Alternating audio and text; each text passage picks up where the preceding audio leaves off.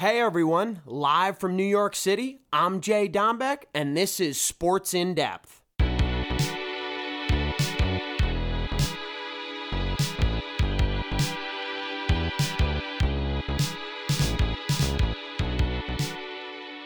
What's up, fellas? It's JD here, wrapping up a Game 5 of the NBA Finals. The Golden State Warriors win 104-94. They now lead the series 3-2.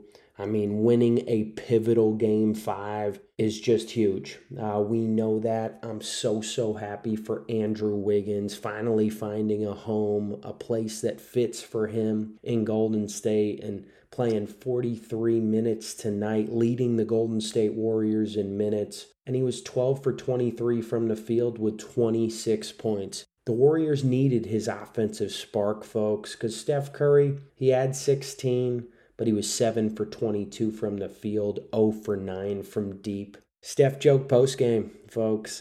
He thought Klay played really well. He thought Wiggins played really well. And Draymond Green played pretty well himself. 8 and 7 for him in the ball game, and that's really good, especially the way he's been playing. But I wanted to talk about something in particular with the Boston Celtics.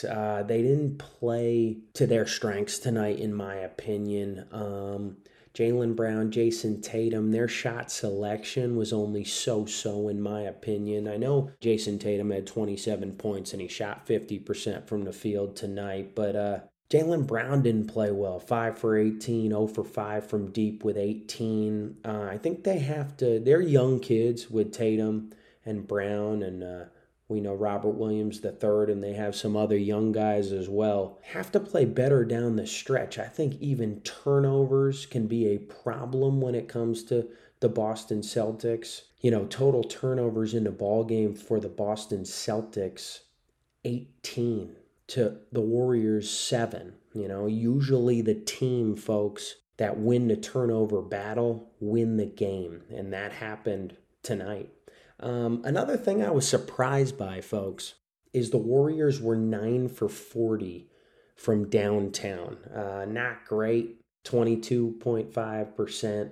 I thought from the field, being 47% from the field was pretty good. Celtics didn't shoot the ball well from the free throw line, and I always say the road team needs as many points as they can get. The Warriors could have missed a free throw or two, crowd into it. But Boston, you got to take points when needed, and they really struggled in that department. I thought Ime Udoka, the head coach for Boston, had a game plan of taking Steph Curry away, and they did a bit of that, him only scoring in the teens. But Klay and Andrew, they couldn't slow down those boys, and I must say, it was a long night for Boston, because at times Boston was in it. They took the lead. But Golden State never panicked, and that's part of their championship DNA, folks. With their core, with Dre, Klay, and Steph, leadership, leading by example, showing these young guys there's no panic. When we get down, we know we're going to bounce back. We know we're going to take the lead. Not if we take the lead, it's when we take the lead. No rattle, no quit. And that starts with Steve Kerr as well. Just a coach that doesn't panic, very good in-game coach, listens to his players, but commands that locker room. Everybody looks up to him. I was just really impressed. Also with JP, Jordan Poole had 14 points in only 14 minutes. I think that's really impressive. At times I joke with JP, he dribbles a little bit too much. His shot selection is only okay, but the other guys keep him in check, and they keep his confidence flowing. He's a young kid, an outspoken kid, can shoot the deep ball, also gets to the cup on occasion. Warriors have a lot to be excited about for years to come. They're not even playing guys like Moody or Kuminga much in this postseason.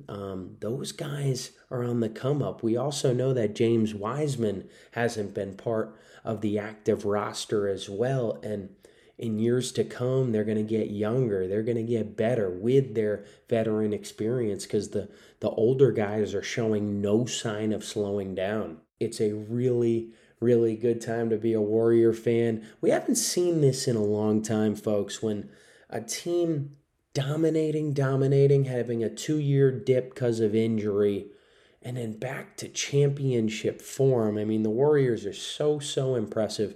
And I was talking about it with my uncle tonight. It's very important to build a team. You know, with the Golden State Warriors being the ones who drafted Steph, drafted Dre, drafted Clay. They knew the pieces they needed. And that's where it all starts, you know, drafting well. We joke about NBA draft night. We don't know how these guys are going to turn out. But if you pick that hidden gem, if you pick a guy that blossoms into a superstar, it is such an advantage for your ball club. And Golden State, you know, it was a pivotal Game 5, as I mentioned earlier in this show. The winner of Game 5, in my opinion, will go on to win this series. Warriors can either close it in Boston or in San Francisco, but they're going to claim the world championship, and Steph, Clay, and Dre are going to get their 4th ring, matching the great Shaquille O'Neal, who also has 4 championships. It's just great to be on that list as a dynasty, a team dynasty, you know, individual players just being remarkable. Steph Curry, someone who's changed this game forever. He jokes all the time, I changed the game for good, and he sure did, shooting that 3 ball. 3s are more than 2s. And Klay Thompson, how about his fellow Splash brother, coming back from 2 injuries? I talked about it a week or 2 ago on this show, how impressed I am. Klay's been through his ups and downs, but he never gave up, and he knew he wanted to be out there. And with this team, he knew they were building something special in his absence, and he really, really wanted to be a part of it. I am so blessed and lucky to be here in Boca this week with fam, recording from Boca. It's awesome. South Florida is always a vibe. And wrapping up here today, NBA Finals. I get a little sad this time of year. We know that with the finals concluding, but we got a lot of other sports to get excited about. And recording here on Monday night, a little bit of golf. Everyone get excited for the U.S. Open starting Thursday. I got a wedding this weekend. Man, it's going to be special. Life is good. JD out.